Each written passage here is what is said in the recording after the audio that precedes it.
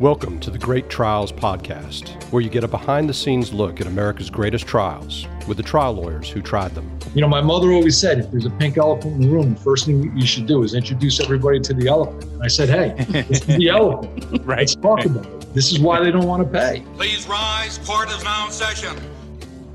Okay, welcome to the Great Trials Podcast. This is Steve Lowry along with my co-host Yvonne Godfrey. Yvonne, week 5, I think, of the shelter in place or whatever we're calling it. Although now in Georgia, we don't have to do that anymore. How are you doing up in Atlanta? I am good. I cannot believe it's week 5 though. Is that true? It feels like week 50 easily. It does. It feels like it was a lot longer ago that all this started, and just being mostly at home. So yeah, but I'm good. I'm good. Did you take advantage of our governor's new relaxing of the regulations and go get a tattoo or a massage or nails done, all that? Tattoo first. Right. Just get that more time for it to heal so I can start showing it off at the bowling alley, which is where I'm going to go next. Right, exactly. Yeah. And then movie theater, right? So we got all kinds of stuff going on. Well, I want to go ahead and introduce our guest, who our guest is from a place that's been hit harder than we have, and they have a governor who I think seems to be handling things a little bit better than our governor. We have William Ricigliano from New York. William is a founding partner of Ricigliano and Philippe, and he's got offices both in Manhattan, the Bronx, and in New Jersey. And you can look up William at rfinjurylaw.com. William, how are you doing? I'm doing great, guys. How are you? Good. Well, we were talking a little bit ahead of time about how things are going up in New York, and I know that you've had your staff and your office basically working from home. How are things going for you guys? Better than you would expect. Everyone's working remotely. Everyone's safe. Everyone's healthy. So hopefully we'll be back to work at some point. But I'm just happy that all my people are safe and healthy. Yeah, absolutely. I mean, that's the main thing, and being able to, work from our houses and with the technology like we have nowadays, where we can actually get on and see people and do things over video conferencing is a big help. Yeah, thank goodness. Yeah, absolutely. Well, William, let me tell everybody a little bit about your background. Like I said, you are a founding partner of the law firm of Ricigliano and Philippe, and you're based out of Manhattan, the Bronx, and I think you have an office in New Jersey, so you cover both sides of the river. And William has been named as a metro area super lawyer every year since 2013 and has been named as one of America's top 100 lawyers. He's been involved in a number of multi-million-dollar verdicts all throughout New York, especially around New York City and into New Jersey, and focuses a lot of his work on representing construction workers who've had life-altering injuries and a number of other worthy causes. You're a graduate from the Touro Law School in Huntington, New York in 1994 as a top 20%, and then also went to University of Massachusetts and got your undergrad there. And I noticed that you're a member of the North American Brain Injury Society, NABIS. I had the pleasure of going to one of their conferences up in Toronto a couple of years ago, and as a really great group. And then, of course, the American Association of Justice. And you have published a book on premises liability claims. So, William, thank you so much for coming on. Thank you both for having me. It's a pleasure. Well, the case that we're talking about is a case called Kowalsky versus County of Suffolk and Raymond Rancourt. And it was tried back in August of 2014. It involved a collision where Mr. Kowalsky was hurt badly on June 12th, 2009. Jason Kowalsky was a field technician for Verizon, and I think he was out on County Road 21 putting some material equipment back into his van, and a county pickup truck ran into him while he was out behind his van, and he suffered disabling back injury and knee injuries. He had an annular tear of his L4, L5, had an arthroscopic knee repair and a torn anterior cruciate ligament, and then battled with chronic pain syndrome and using heavy dose pain medication and opioids, which also made it difficult for him to return to work. And the verdict in that case was a $5,088,000 verdict, again in Suffolk County, which is Long Island, out towards the Hamptons and Montauk and those areas that some of our listeners may have heard of. And so just a fantastic result. And I don't want to. Ultimately, you got the right result for your client, but I guess at first, after you got your verdict, you had some trouble with the trial court judge, and he reduced your verdict.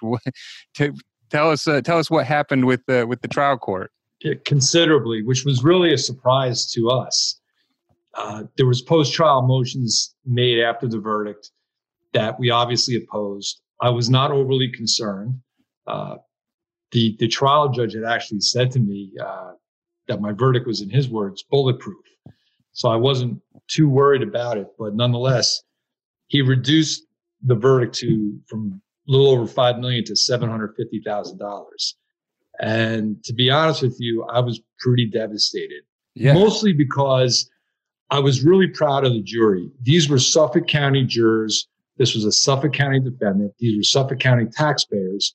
And I thought it took a lot of courage for them to return a verdict in their own county. That's a very conservative county. Yeah. And we spent a lot of time with them in jury selection, making sure that they would return a verdict, no matter who it helped, no matter who it hurt. And they did that. And I was really proud about that. And then to have it reduced was inexplicable. In particular, because I didn't see the filled out verdict form, but I saw the judgment, and I'm assuming the jury kind of had to, it's not like they just picked a lump sum. They had to go through and award specific amounts for different elements of damages. So it's not like it seemed obviously very well supported to me.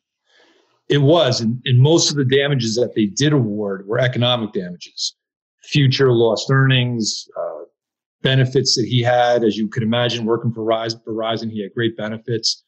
A lot of those were either reduced or in some cases eliminated without really any rhyme or reason. But what was amazing was after the judge reduced the verdict, the county decided rather than to negotiate or to pay, they decided to appeal. That's how confident they were that even the reduction was going to be overturned. And that really set this story off on a whole other path. Yeah, I want to ask about what their grounds for appeal could have been, but I guess that would be way ahead of us since we haven't really talked that much about the case yet. So. Well, I am interested to hear what like Yvonne said, there were several categories of damages, which include past meds, past lost earnings, and then future lost wages. And I could tell from what we could see that there was a big dispute over whether or not your client, Jason, was able to work anymore. And I guess you had his treating physicians basically saying that he wasn't able to work anymore. And then I assume the county came in with some witnesses that said that they thought that he could work. And when the judge, I guess do you call him justice up there, the trial judge? Yes. We call him judge when we're in the courtroom. But right. Yeah, okay. So the judge up there, when he reduced the verdict from a little bit over $5 million down to $750,000, did he give a basis for why he was reducing each of these categories? Not really. I can tell you that there was a verdict that was taken in his courtroom, I think a few months before ours, and it was purely a pain and suffering verdict. That went up on appeal, and the appellate division reduced the verdict. He cited to that case, but he didn't really explain why he was reducing the verdict. So we really, to this day, I still don't really have any idea especially because the trial was a very clean trial. And frankly, I think that the judge was erring on the side of the defendants, knowing full well that if we did get a verdict, that they would appeal. So I think he was giving all the benefits in terms of the evidence in the case and the rulings. I think all those rulings were to the benefit of the defendant because he was specifically trying to protect the record, knowing that there was going to be an appeal. Right, and I'm looking at the way the judgment breaks down, and it looks like a little bit over $1 million was for pain and suffering, past or future. So even if he was going to reduce that section, it still doesn't really get you down to $750,000. So it just, I was wondering why he took such drastic cuts at what seemed like a well-based verdict. I don't know. I mean, the future lost earnings, he reduced from $2.25 million to $250,000. So, like I said, we tried to negotiate with the county afterwards to see if there was a chance to settle. Yeah, and they wouldn't settle. They told us they were going to appeal the post-trial order of the judge, and then we cross-appealed. Is that how the county? I mean, before the trial, had the county made any real effort to get the case resolved? Their top offer was $250,000. And one thing I didn't say is that you had won on liability on summary judgment, so you knew that when you're going to trial, I mean, you were just trying damages. Yeah, it's funny though. In my experience, you think a damages only trial is easier, and in some ways it is. But in many ways, it's more difficult. When you have a liability and damages cases, as you guys know, at least when I'm trying the case, I make the case on liability about the defendants. And right. I'll have cases, especially if there's multiple defendants, where the first week or two of the trial, it's just me putting the defendants up and clobbering them, going over all the violations of rules and regulations and all of the things that they did that led up to the incident occurring. And it can really get the jury very worked up and sometimes very angry at the defense. When you have a damages only trial, it's all about your client. And the strategy from the defense, and it certainly was the strategy in this case, is to attack your client and kind of subtly say to the jury, not outwardly, but in a very subtle way, this person's not worthy of receiving any compensation for whatever. Right. Right. Well, in a case like this with against the county, you're not able to pursue punitives, I assume. So, there really is no way to really put the focus on the defendant's conduct if liability's been established. How much of that came into the trial on what the defendant did or didn't do? And then you're exactly right. I mean, once it comes down to just damages, then basically it's the defense trying to make your client look like he's being unreasonable, you and your client. We had some testimony about how the incident occurred only because I wanted to show the jury how significant it was. He was a pedestrian, so I wanted to show how significant the impact was. So we had the driver of the truck, the county truck. He testified. Some of the interesting things about his testimony were that when he hit my client, the impact was so severe that even though he had his seatbelt on, his head hit the steering wheel. So I thought that was significant. We had photos that we put up on a TV screen showing the jury, because what happened was the defendant hit my client and then proceeded to strike the Verizon van and hit it so hard that the doors of the Horizon van could not be opened. They were broken. So we had that testimony. And then we had the testimony of the woman who called 911.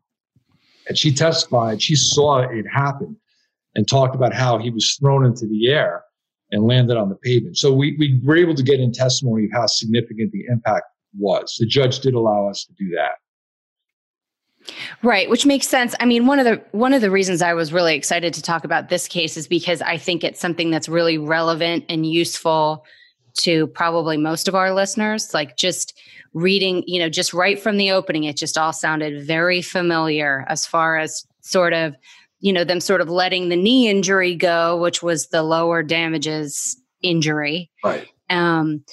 but then taking no responsibility for the back injury, which we'll talk about. And so I thought that was great to, you were able to set it up right in your opening. Like the eyewitness describes him flying through the air.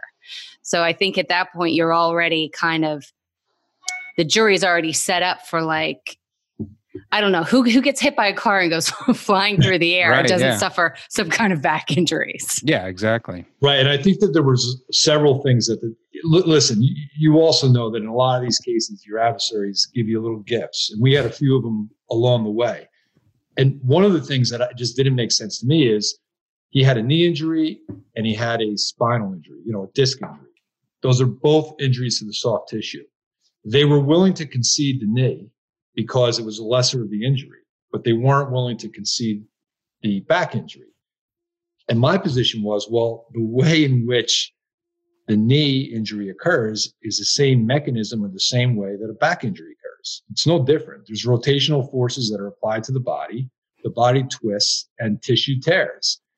And not only did we have our experts testify to that, but even more remarkably, their defense experts conceded that the same way you tear a knee is the same way you tear a disc. And the mechanism that tore his knee was also the mechanism that would have torn the disc in his back.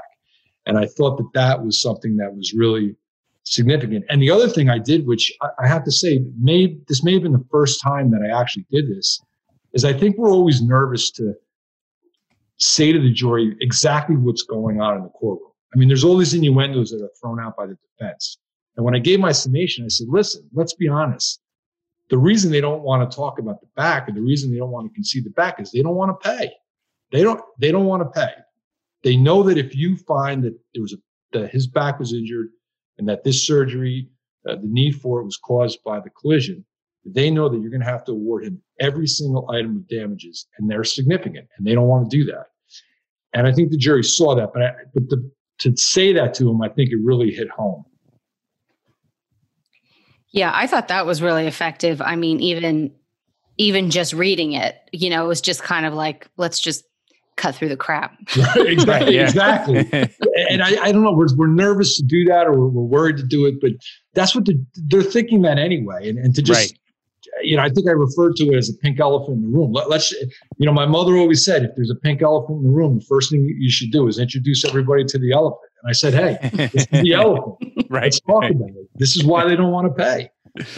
And I think that bothered them. So I was able to sort of get that. And there was other things that happened during the trial that I think bothered them about the county. Yvonne, tell our listeners what kind of lawyers we are. Oh, man.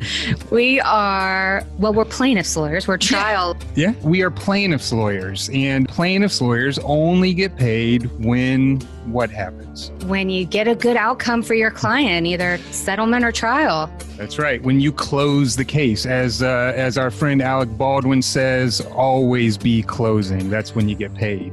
And the best thing that can help you get paid is a good case management system. And so we are talking about CasePacer.com. That's CasePacer.com. It is a case management system that is cloud-based, designed by personal injury lawyers for personal injury law firms.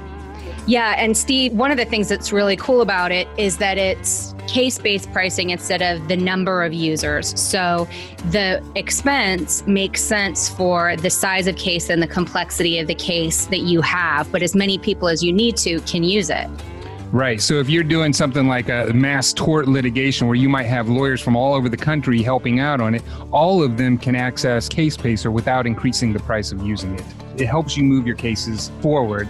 They have secure, anywhere, anytime access. And then what I thought was really cool is this discovery app that they have on their system. Yeah, for our lawyer listeners, you and your staff spend a lot of time dealing with your clients, getting information from them, getting documents from them. And CasePacer has this app that will actually help you with intake and with getting documents from potential and current clients. Yeah, so it makes it really easy to handle, especially a large number of cases. And it's cloud-based. I hear people say that all the time. I don't really know what it means. It just means that it's some sort of magic is going on out there, but it's based in the cloud. Cloud-based is good. You can get online or you can use the app to access your case management info from anytime, anywhere. We encourage our listeners to check out casepacer.com. You can also call them at 317-218-4715. That's casepacer.com. And tell them that we sent you, because this podcast runs on caffeine and help from our sponsors. It looked to me like while he went and got treatment for his knee pretty soon after, that there was some delay in getting his treatment to his back. Talk about how you handled that at trial and how you overcome, people thinking, well, maybe it's something else that caused it, or maybe he's just trying to milk this, which I'm sure is what the defense was trying to suggest to the jury. Well, in this particular case, about 24 hours after the collision happened, he woke up with back pain and went to the hospital and complained about it. And I thought that even though he didn't initially have those complaints, I thought the fact that he had those complaints within a relatively short period of time were significant. But what I always like to tell the jury is, when he goes to the hospital shortly after this incident occurs, there's no lawyers, there's no litigation. He's not thinking about money or trials or judges or 5 years down the road. The only thing he cares about is telling medical professionals what's bothering him, because he wants them to fix whatever's bothering him. It's the most honest anyone's ever going to be. And within a relatively short period of time, he went to them and he told them about these problems that he was having. The defense, he had some minor prior issues with his back or complaints about his back before this incident. And the defense really tried to exaggerate those. But I think in the end, the jury just didn't buy it. Yeah. But I think it's really helpful to say, listen, even if it's a little bit after the initial incident, if somebody is making any kind of complaint to anyone shortly after, before they hire a lawyer, I think that's a significant thing. Yeah. Well, I always, whenever people like to, point out stuff like that and try and make it sound like either the client or the lawyers are being greedy or something, I always like to just tell the jury, like, let's think about this for a second. So this guy's plan was to, undergo surgery on his spinal cord. And he was going to risk his spinal cord and something going wrong. Nobody likes to go under surgery. Nobody likes to go under anesthesia because you don't know what's going to happen. That's the plan, in order to all of a sudden try and, make some extra money out of this. I mean, it just doesn't make any sense when you really get down to it. Well, what's interesting about that, Steve, is one of the defenses in this case is that the surgeon who did the spinal surgery did an unnecessary surgery, which I was happy when they went down that road. But that was one of the defenses, that the doctor didn't know what he was doing and basically operated on an asymptomatic disc, which was preposterous. But that was part of the defense in the case. Did they bring in, and they had their own doctor say that was an unnecessary surgery? No. One of the things that, this doesn't always happen, but fortunately in this case it did. I think a lot of attorneys feel when they cross-examine any witness, you have to go in there and just beat them up. And I think with the doctors, what I try to do is use them as my own experts. Mm-hmm. I try to see how much I can get them to agree with. Right. And what I basically did was, especially because you can ask leading questions. So this particular doctor didn't practice anymore. He basically is just a forensic IME doctor. And part of the reason why he doesn't practice anymore, he gave an interview and he said that he didn't want to keep up with the technological advances in medicine, which right off the bat is beautiful.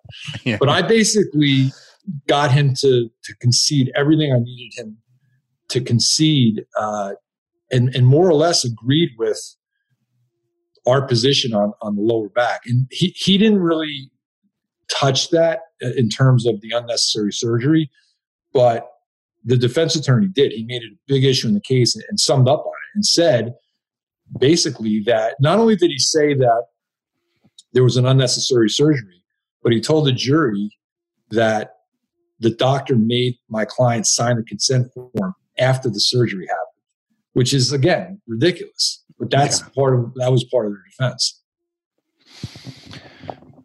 Wow. Well, I wanted to have you talk a little bit about your client and how he did in front of the jury and how you were able to get him ready for testimony, because a couple of things that I noticed in here, and I'll just go ahead and point them out. One is he obviously was taking a lot of heavy doses of pain medications. It listed oxycodone, methadone, Flexeril, Ambien. And though, if you're taking those in high doses, they can certainly affect the way you speak, the way you, present to people. And then the other thing I noticed is that on appeal, they tried to bring up the fact that he had pled guilty to grand theft. Is that right? No, during the pendency of the verdict and the appeal, he had some issues, and okay, they were very heavy-handed with us after the verdict. They were very confident that the case was going to get reversed, that we were going to retry it, and they felt that would be something that would be part of the trial if there was a retrial.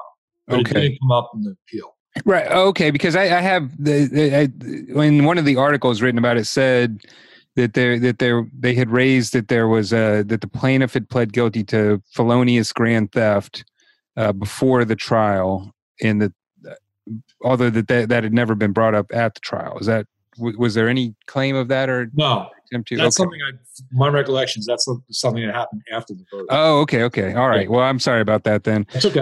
But we'll talk, setting that aside then, because I was looking at that and I was like, wow, that could be problematic. But talk about how your client did on the stand and how you went about preparing him and getting him ready to testify. So, when you're in a damages only case, when they're questioning whether or not he's being honest, I mean, a huge part of the case is going to come down to your client and how he does.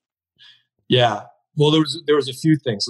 The first thing was because there was this other verdict with an almost identical case a few months earlier. The first thing I did was call the plaintiff attorney in that case and tried to find out a little bit about my adversary.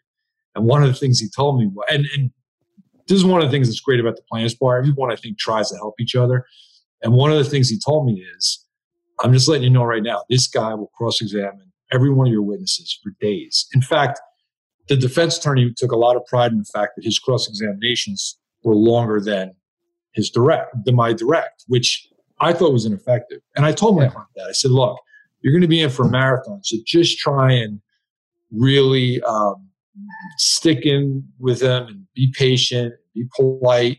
Because I really think, there's that old adage that the jury won't necessarily remember what you tell them, but they'll remember the way you make them feel. Yeah. But I think that what really helped my client more than anything else was his mom. His mom was one of the first witnesses that testified. Not the first, but one of the first. And she spoke a lot about, one of the things I wanted to sort of establish was how much effort my client put into getting better, which I think is important. And he was really, really making a lot of effort to feel better and to get better, which I think the jury likes and wants to see. And his mom, so what happened was after he had his surgery, he moved back to his mother's home. And he stayed with his mom during his recuperation. And she began to tell the story of watching him sort of do therapy on his own at her home. First, he started coming down the stairs on his butt. Then he started to walk down the stairs. And then she watched him walk down the porch. Then he walked a block. And little by little, he was coming around and walking farther and doing better. And it really struck me as the image that I had was, it was a mother watching her son learn how to walk again, just like he did when he was a baby.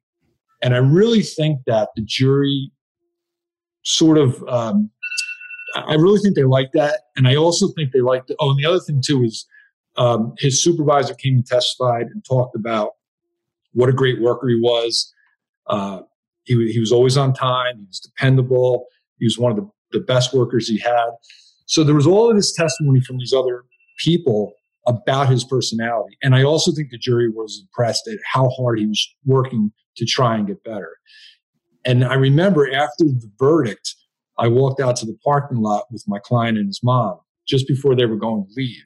And it just so happened, totally unsolicited from me, there were a few jurors who were walking out as well.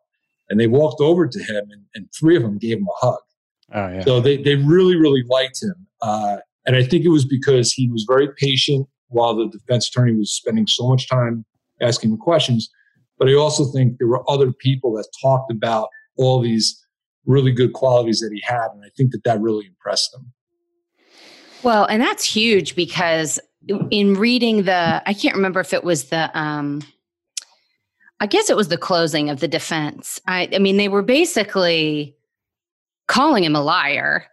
And I thought the way that it was handled in that closing seemed really risky if they liked your client at all. Well, I agree. The other thing too, and here's where I think defendants make a mistake. If you're going to do that, you better make sure that you have clean hands. And one of the things that the jurors specifically told me that they did not like was one of the doctors that the defense called had known the defense lawyer for about 20 or 30 years. They had worked that much together. And the defense lawyer did not bring that out on direct. And it was one of the first things I asked on cross. And that really bothered them. Because two of them, in New York, were allowed to speak to the jurors afterwards. Right. And two of them told me that really bothered them, that they felt as though he was keeping that from them. And I think that it's very, very tough to get up and call the doctor a hack, call the client a liar, and then you don't have clean hands yourself. I think that really, really bothered them. Yeah. Well, and it just, the things that we talk about on this show, and that, every, trial lawyer who's done a great job for their client always talks about, when you have a weakness, or if you have an issue, I mean, be the first to bring it out. I mean, you have to. So if you've got a doctor who you've known for years and years and years, you better make sure to mention that to the jury. Because, for sure you're going to mention, whoever's cross-examining is going to mention it. So you better mention it. And then I guess the other thing I was just going to comment on is these long cross-examinations. I've never understood why anybody thinks that's effective in it's not cases. Yeah, it's not. And the other great thing was I met, because the medicine in this case was really tricky. And frankly, I was struggling with it. So I met with the spinal surgeon who was fantastic. He spent so much time with me, basically teaching me the medicine. And I was not a quick study. And he was really patient. And he made sure that I understood the medicine and what he did and how this injury was causally related. And I, in turn, said to him, listen, this guy's going to have you on the stand for a long time. And I said, he's probably going to ask you to concede some things. And if he does, just concede them. Because I'll get up on redirect and whatever issues we have, we'll deal with. And the doctor came across so well. In fact, the judge said to me, he goes, that's the first time that I ever saw a medical professional actually testify as a medical professional and not just a witness. Because he was just so patient and conceded whatever he needed to. And it was funny because the defense attorney who was going after the surgeon, two of the jurors afterwards told me that if they had to have back surgery, they would hire Jason's doctor to do the surgery. So that's how much credibility he had. Wow. And so he was a treater. He was Jason's treater. He was a treater and he did the surgery, but he came across just so well. I mean, that's fantastic. And we talk about that a lot in our cases, to have a good testifying treater who's willing to come to trial and talk about what happened can be so much more effective than an expert. But sometimes it's just hard to find treaters who are, into it. Yeah. Right. Yeah. He was terrific. And I'll never forget, my favorite part of his testimony was, like I said, they were trying to say that he made a mistake. He was going to do one surgery, decided midstream to do a different surgery, and then had Jason sign the consent form after the surgery. And when he asked him that, the doctor just looked at him and without missing a beat said, there's not an operating room in this country that will let a patient go near it without a consent form. No, he did not sign the consent form after the surgery. And I think at that point, the jury was just, they didn't want to hear anything else on cross. So. Yeah, That's I mean, great. it's just, I guess those types of cross can be effective if they work, but they are so dangerous. I mean, if you're going to come after a treating physician who's just trying to do the best job that he or she can for the patient, and then, basically, accuse them of committing medical malpractice, man, that's just really, that's very, very risky. Yeah. And you should take it as a gift because it was. Right, exactly. And you know, if the doctor was trying to play it right down the middle, I mean, it's going to make him lean at least away from that person, if not towards you, because, you know, nobody likes to, you know, be told that what they were doing was wrong. Well, the other thing that was really great is the orthopedic doctor that the defense put on as their expert. He had never done a spinal surgery before. And I said to him, when you did treat patients, you don't treat them anymore, but when you did treat patients, if you had a patient who had complaints like Jason's, you would refer them to a spinal surgeon like the doctor who performed Jason's surgery. And he said, yes. And then I took it a step further and I said, let's assume someone in your family, your wife, your son, your daughter, someone close to you had the complaints that Jason had. You would refer them to someone like the doctor that did Jason's surgery. And he said, yes. So, you know, he helped build up the credibility of our expert, even though our expert testified so well. Yeah. So speaking of what the jury had to say, I noticed something in the opening, and I you might not recall this because it's been a little while, but the defense counsel in opening mentioned something about electronic gizmos and how he didn't use electronic gizmos. Yeah. And I was wondering if you could tell us the backstory on that, and also if you got to talk to the jury about that, because a lot of the time we wonder. Most of the feedback that we've gotten from jurors when we've been able to talk to them is that the use of trial technology, they found it to be very helpful, but also an indication of how invested we were in the case, that we were spending the money on that sort of thing. But I've seen lawyers kind of try to take a shot at it. And so I was just wondering what happened in your case. So a few years ago, a friend of mine, another lawyer in Kentucky, he was using his iPad to project images on a television, which I thought was fantastic. For no other reason than it was not that cumbersome. You had an iPad, you had a TV, that was it. So he taught me how to do that. And we began, now when we try cases, all of the images, whether it's exhibits, photographs, medical records, whatever, medical illustrations, we project them on a television screen, which is great because that's what people watch now. They watch screens.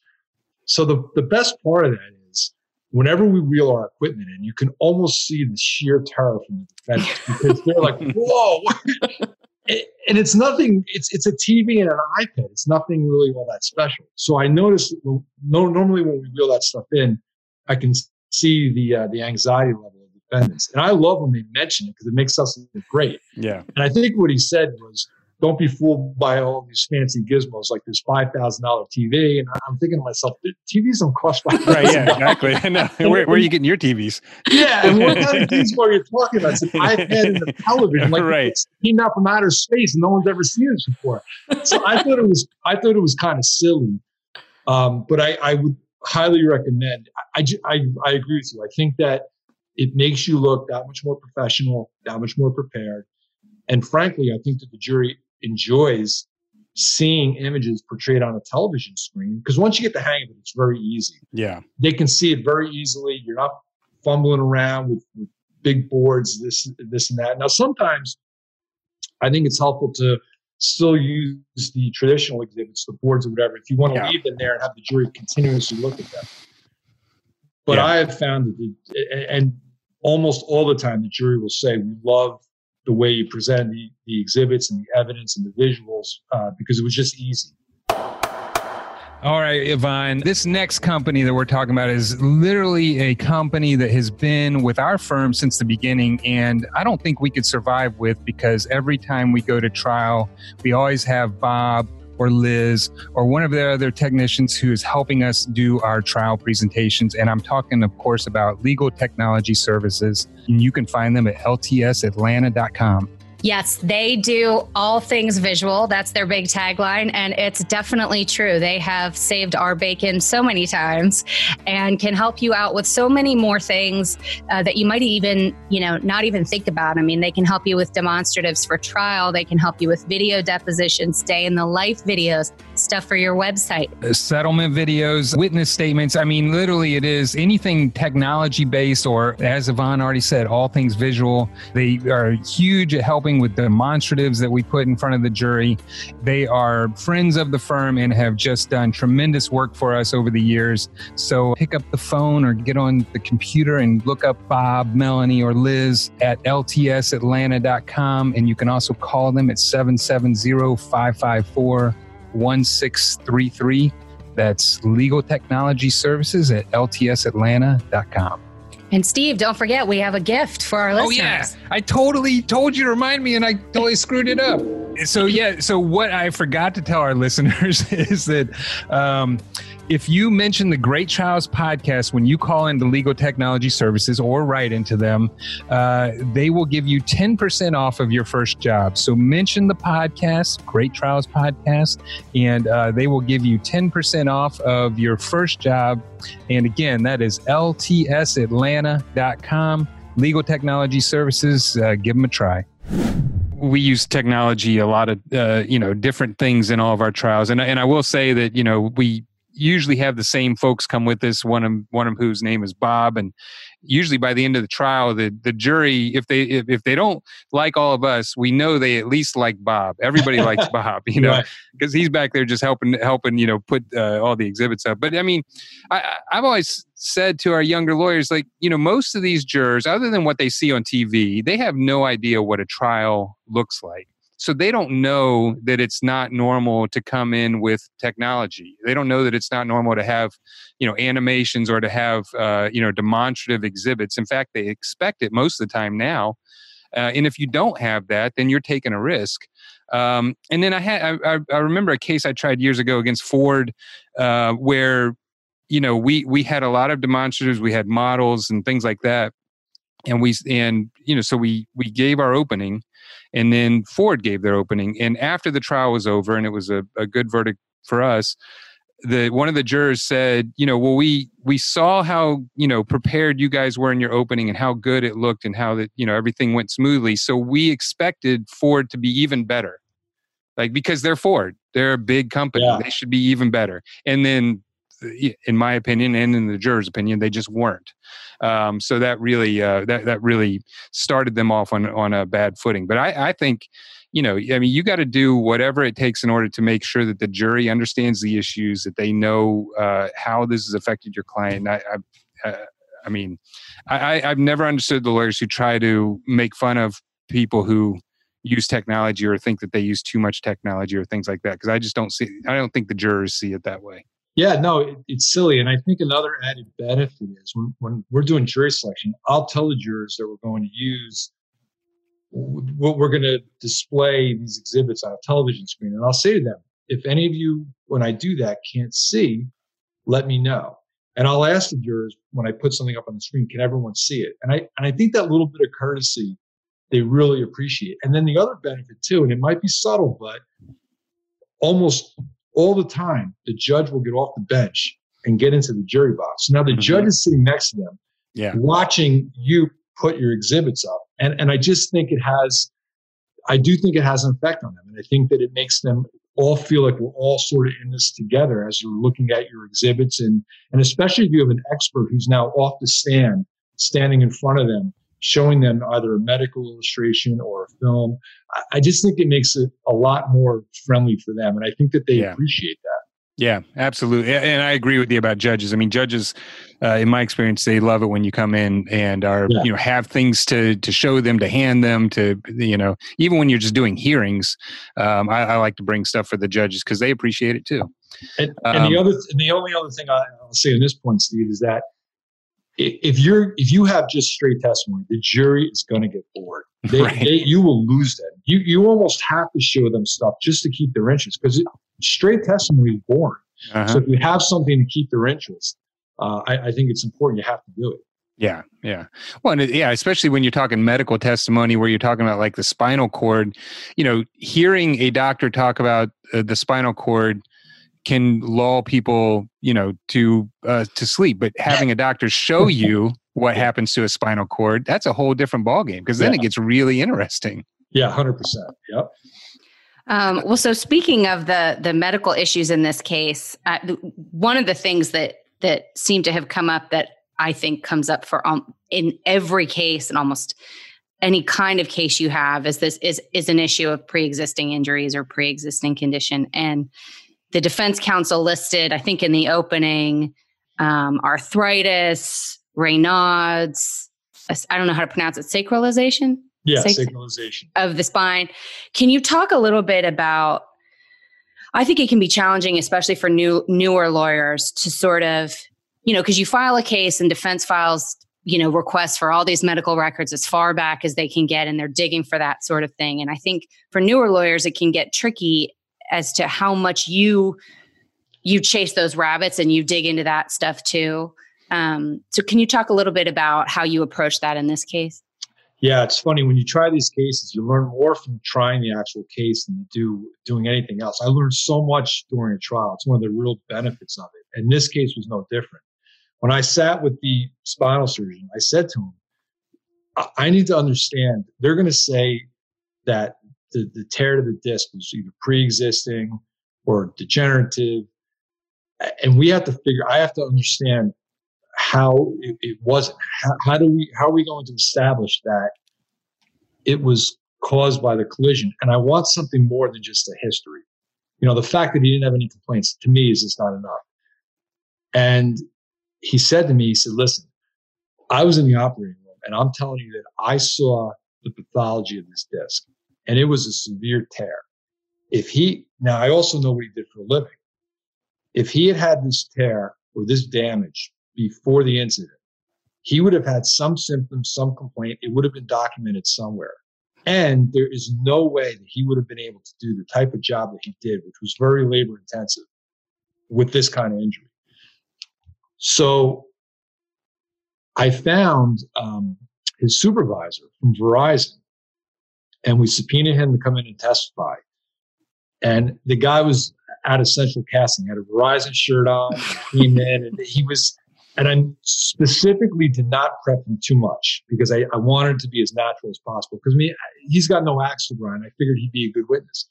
And he was phenomenal. He came in and talked about how intense the job is. Lifting, carrying, climbing poles, heavy lifting, ladders, all these things that my guy was required to do, and not just did, but did with excellence. And then the other thing, so I had asked the doctor a hypothetical when he testified, assuming that this had been pre-existing, could Jason have done all these things? And he said no, he would not have been able to physically do it. And I think that helped on causation. And then the other thing that the doctor said was, he talked about the actual anatomy and how serious the damage was. And he said it could only have been trauma related. And I'm saying that because I was the one who actually saw the anatomy. And it was maybe the first time, it sounds obvious to say, but that was the first time that I realized how important the actual surgeon is to the case, because the doctors are going to disagree about clinical examinations. They're going to disagree about what's on the film. But no one can question what the doctor sees in the operating room when it comes to the actual anatomy. You want objective evidence? There's no better objective evidence than that. And I think that's the way that we were able to really nail the causation. And they really didn't have a response to it. Yeah, I thought that was great because you set them up for that. I think in your opening, you said, you're going to hear from the doctor who actually saw what his back looked like inside. Yeah. And he's the only one. And when I met with the doctor and we spent all this time together, this is what we talked about. And, I think when you're trying to prove causation, I think trying to prove it based on history alone is just not enough anymore. I think you need more. And no one can dispute what the surgeon saw. Right. A lot of them take intraoperative photos. You can't dispute those. I mean, you talk about it, you can put up all the MRIs you want, but no one can dispute the objective evidence of what the surgeon sees in the operating room. Yeah. Well, talk a little bit about the issue of your client's disability, because I understand that the defense came in and was trying to put on evidence that he could do some other jobs, and talk about how you addressed that and went after that issue. So it's funny. I laugh because it was tricky. I sort of had a dilemma right before my summation. And again, I think you have to sort of understand your case. I think a lot of defense attorneys go into a case and they're going to try their case one way, no matter what. And I don't think you can do that. I think you have to be fluid. And as the case is going in, you have to realize there are things that are happening that you didn't expect.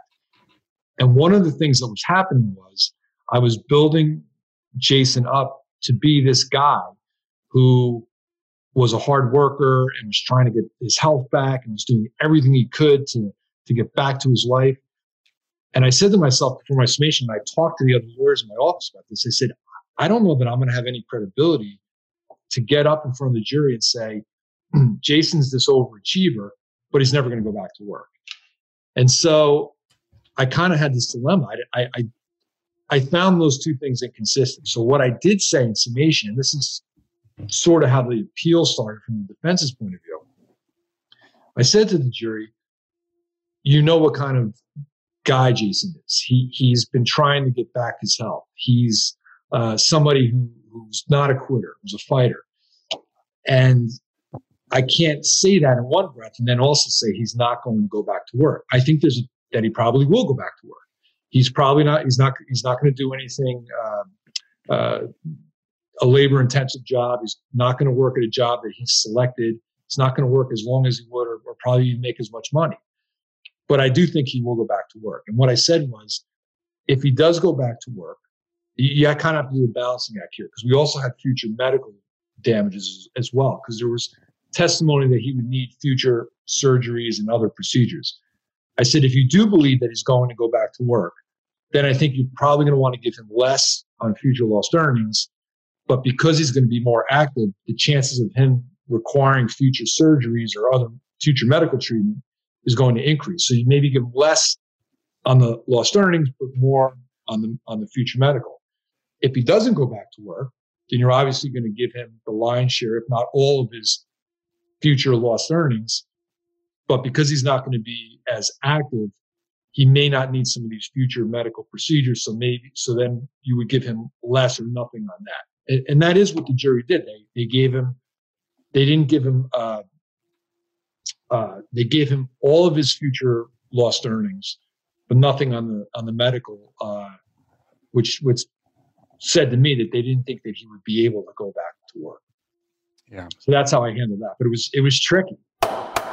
So Yvonne, one thing I've learned in this business is that you can't go get a great trial verdict to be talked about on the Great Trials podcast unless you get the case in the first place. And that's why we're talking about digitallawmarketing.com. It's Digital Law Marketing. They are a great company that does website design, SEO, social media marketing, content marketing, and everything you need to market your firm online. Yeah, I mean, think about it. The first time that you hear about whether it's a lawyer or a law firm or a business or a doctor, what do people do now? You look them up. You Google them. And so your website has to look good. Your content has to be good. And that's what digital law marketing can help you with.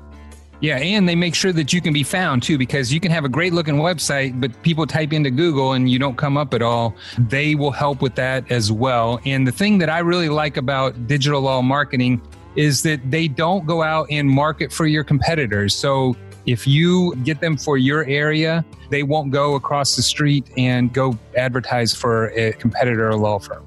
They also have such a fantastic team. When I made partner at the firm, they sent me flowers, which was so nice and such a personal touch.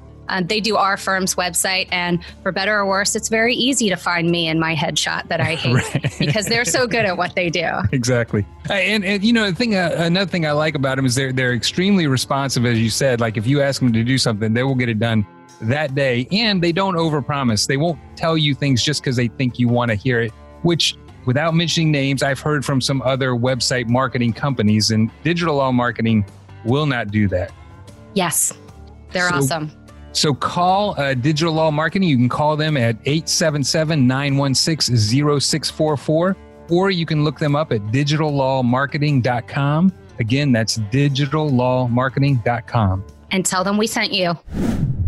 I wanted to hear your take on the effect of the pain medications that he was on, because in some of these cases, and I've had cases like this in the past, where you've got your client who didn't really suffer I would strictly call a brain injury, but suffered a number of other injuries that cause pain, which then means they have to take pain medications, which then affect things like cognitive function, focus, and things that you need in order to hold a job. Right. How did that come into play in this case? Well, I think two ways. First, again, I spent a lot of time also with the doctor who treated him for his chronic pain. And admittedly, I didn't know as much about chronic pain before the trial as I did afterwards. And what the pain management doctor explained to me, and it was really, really helpful. He said, listen, when you have chronic pain, you're not experiencing pain at the location of the injury. There's a pattern of responses that the brain can't process anymore. And when you have chronic pain, there's a pattern of pain that the brain is interpreting that just simply doesn't go away. So you're not having pain at the location of the injury. You're experiencing it in the brain. And he was explaining to me that's why amputees have phantom pain, because there's a response in the brain.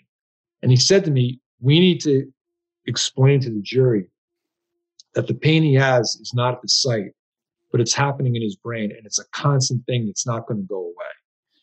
And he was terrific. And we had some great visuals to explain that. And I could tell the jury really understood that. The problem with pain medication is the defense is going to paint your client out to be a drug addict and a pill popper. That's just what they do. And you probably saw in the defense attorney's summation that he did say that. The good thing was the client was in the process of trying to wean himself off the medication. And the doctor had a plan to do that and went at great lengths to explain what that was. And that's the other reason why I had to sort of pull back on the future lost earnings, because the doctor gave the opinion that he believed at some point the client would probably stop those medications or wean himself off, but still have the pain. But it's tough. Once they have chronic pain, it's chronic, and they don't call it pain cure; they call it pain management. The only way to manage the pain is through medication, and it is a quandary because the defense is going to make your client out to be an opioid user. Yeah. Well, and that is one of the dangers of somebody getting injured like this, is they can develop an addiction. Which, it comes with, taking high dose pain medications. And it's, Well, and it's like, it's not a choice for them. And I mean, that comes back to what we were talking about earlier in terms of if you're going to suggest that, close to the time of the incident that the plaintiff was lying about the injuries or whatever, thinking about what they could get from a lawsuit. It's like, it's not fun to be a plaintiff in a lawsuit. It's not fun. It's not quick. It's not easy. And, they dig through every aspect of your life. Yes. So, he's put in this situation where he's in, pain I can't imagine. And the only way to manage it is to take these medicines that he's then going to get criticized for taking. Yeah, it's a quandary. But I think that if you can explain, and it's funny because we also spent a lot of time in jury selection talking about pain and also asking the jurors if any of them knew someone who had chronic pain. And from what I recall, I don't think any did. But then I also asked them, are you willing to be open to listening to how chronic pain occurs? And they said yes. And I do think that if you have a doctor explain, especially with visuals, how chronic pain occurs and that it's something that is not controllable because it's happening in the brain, I think that the jury is a lot more forgiving or understanding that the only way to then deal with that is through medication. And I think that really sort of neutralizes it once they understand what chronic pain is and how it occurs. Because I think most people think of pain, well, you have an injury and initially, yes, it occurs at the site, but chronic pain is something much, much different. Right. And I like that. I think it's very effective, that comparison to an amputee feeling phantom pains, because I think that's something that, like, I think whatever, in grade school or whatever, I don't think maybe you do now, but when I was in grade school, you didn't learn a lot about chronic pain. But I think at some point you always hear about how amputees sometimes feel like the limb is still there or feel pain, that phantom thing. And so I think that's very effective because everybody's heard about that, to make that comparison. Yeah. And I really got the sense the jury understood it, and the doctor did a great job explaining it to them. I mean, first he had to explain it to me because I frankly didn't understand it myself, but he did a great job explaining how it occurs in the body and in the brain. I didn't ask you this, but I did. I was interested. And you said you mentioned at the beginning how proud you were of this jury, but talk a little bit about you were pursuing a case against Suffolk County in Suffolk County. Talk about how you approached that with the jury, and did you do any focus grouping beforehand about this, and then how did you address that one in jury selection and in the case? We did not do any focus groups. And it was funny because every time, you probably saw this too, the defense attorney got up, he said, on behalf of the employees and the representatives of Suffolk County. I mean, I think that probably didn't help him. He really went overboard to sort of try to relate to them as Suffolk County people. But in jury selection, again, I just tried to be honest with them. I said, listen, let's be honest.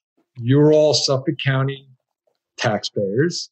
We're suing the county of Suffolk. You're going to have to decide this case against the county that you live in, you work in, you reside in, you pay taxes in.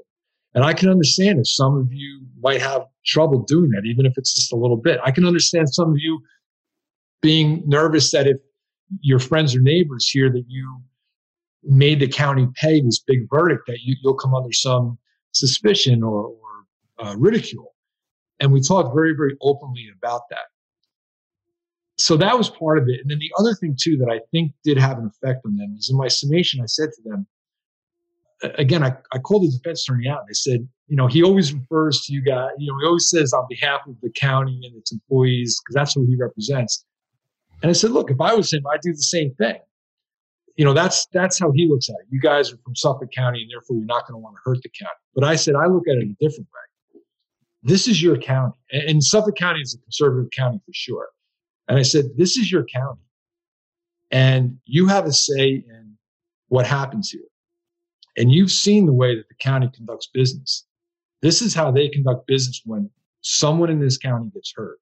Mm-hmm. They ridicule them. They call him a liar. They call him a drug addict. They call the doctor a hack. They do all of these things. And you have a say in how the county is held responsible or accountable. And I said, it's a lot of responsibility, but it's also a tremendous opportunity. And it takes a lot of courage and a lot of bravery to do something like this. And I really think that empowered them. And I also said to them, and I want to remind you of the promise you all made to me in jury selection.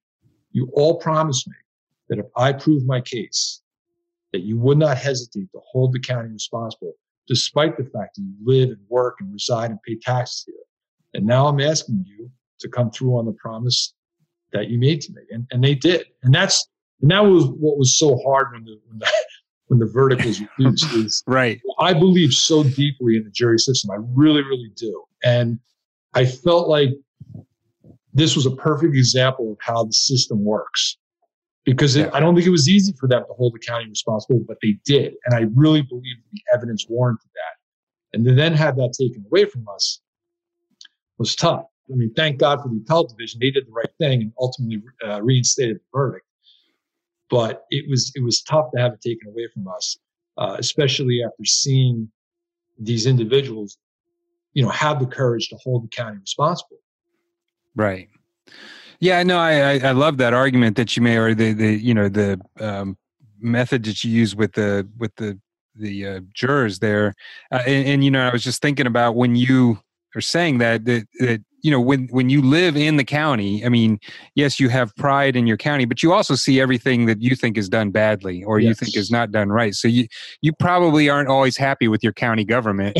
And so, for them to come in and treat this individual this way, I mean, I think that, the way you addressed that and empowered them to take, some responsibility for how their county does business, I think is just great, and obviously worked very well. Yeah, thanks. Yeah, I'll tell you right now, if there was a case about like potholes in Midtown, I'd be like, how many zeros can we add? right, exactly. Well, I wanted to ask you, do you want to talk at all about the appellate process? I mean, because obviously, you had done this great job at trial. It gets reduced down to $750,000. Then you've got to basically go in front of a 4-judge panel that was unanimous, I understand, in reversing and basically reinstating the verdict. Yeah, the decision could not have been any better if I'd written it myself, thankfully. Right. But I was incredibly disheartened after the post-trial motions and the trial judge reduced the verdict. I honestly did not think we were going to get a fair shake at the appellate division. And what happened was, like I said, we tried to enter into negotiations with the county. We figured, look, they're not going to pay us the verdict. We're not going to take the reduced number. Maybe there's something in the middle. The client said that he could live with that. And much to our surprise, the county said, no, we're going to appeal the reduced verdict. And in New York, when a case goes up on appeal, you have something called a camp conference. And it's basically a settlement conference at the appellate division. And, you listen to other trial lawyers and they'll always tell you, oh, I killed this guy. Oh, I did so great. And, I think a lot of it, I don't think we're ever as bad as our worst verdict or as good as our best verdict, maybe somewhere in between. But I really did feel like I did a good job in this case. And we go to the camp conference, and the attorney for the county and the other representative there were, complete condescending. Let's put it that. Yeah. And I was there I had gotten this case from another attorney. He was there with me because he had asked me to try the case. And I got up and I walked out. I couldn't listen to it. And he came out and he's like, what are you doing? And I said, I can't listen to this. I said, if they want to file an appeal and not pay us, I said, we should not settle this case. We should cross appeal.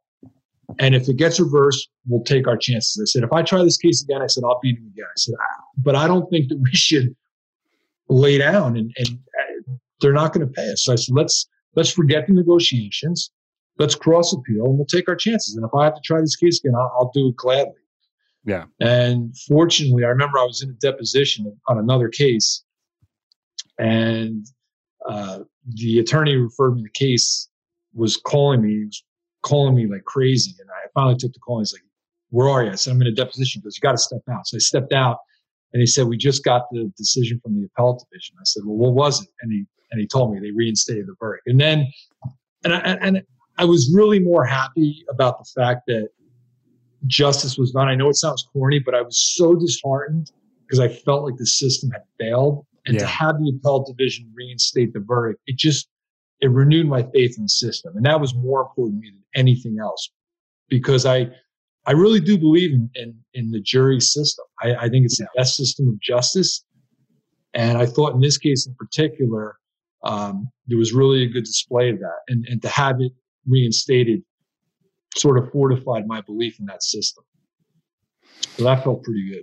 Yeah. Yeah, absolutely. I can't imagine how good that has to feel after, having the wind just taken out of you. Yeah. And then, that's a good phone call. Could you even go back in that deposition and care about what was happening? It was funny. I remember, it's funny you should say that. I went back in the deposition and it was very, very hard to sit through. I remember my mind started to wander. I'm like, all right, let me get back on focus. But yeah, it was tough to go back. I was giddy. Yeah, exactly. Yeah. Well, William, this has been just a great conversation. Is there anything else that we haven't talked about the Kowalsky versus Suffolk County case that was tried back in 2014 that we haven't talked about that you want to make sure our listeners know about? No, I think we covered it all. I really brought back some good memories. Yeah, exactly. Yeah. Let me just remind everybody, we've been talking about Kowalsky versus Suffolk County and Raymond Rancourt. It was tried in Suffolk County, New York, back in August of 2014, and the result was a $5,088,000 verdict in favor of Jason Kowalsky. And we've been talking to William Ricigliano at Ricigliano and Philippe. You can find them in New York and in New Jersey, and you can also look them up at rfinjurylaw.com. William, thank you so much for your time. This has been really good. Thank you both. It was a real pleasure. Really appreciate it. Ladies and gentlemen of the jury, have you reached a verdict? Thank you for listening to the Great Trials Podcast. You can visit us online at greattrialspodcast.com. We realize in the show that sometimes we use terminology that not everybody would be familiar with, or that we haven't always explained every part of the jury trial process. So we've done 2 special shows, one on legal terminology, and Yvonne, that's going to be hopefully not that boring. We've included a number of people in that so that we can make that more entertaining, and a show on the jury trial process. And we've also put links to those episodes on our greattrialspodcast.com, as well as a glossary of the legal terminology on the website. Yeah, so check those out. If you have a trial you would like to be featured on the Great Trials Podcast, or if you're a trial lawyer and you want to be on the show, or if you're just a person who has something that you want to say to us, please email us at info@greattrialspodcast.com. Note, if you have something mean to say, we don't have email. Right, exactly. We only need positive commentary. Yeah, we're fragile. Yeah. You can also rate or review us wherever you get your podcasts, Apple Podcasts, Stitcher, Spotify, Google Play, or wherever. Again, if you have something mean to say, our podcast is not available for review. We also want to thank the people behind the scenes. One is Taras Misher, who is our podcast extraordinaire. He is from Podcast on the Go, and Allison Hirsch from Capricorn Communications. She is a magician when it comes to putting these shows together and getting them scheduled. And this has been the Great Trials Podcast, and we appreciate your time and hope you'll listen again. Thank you for listening.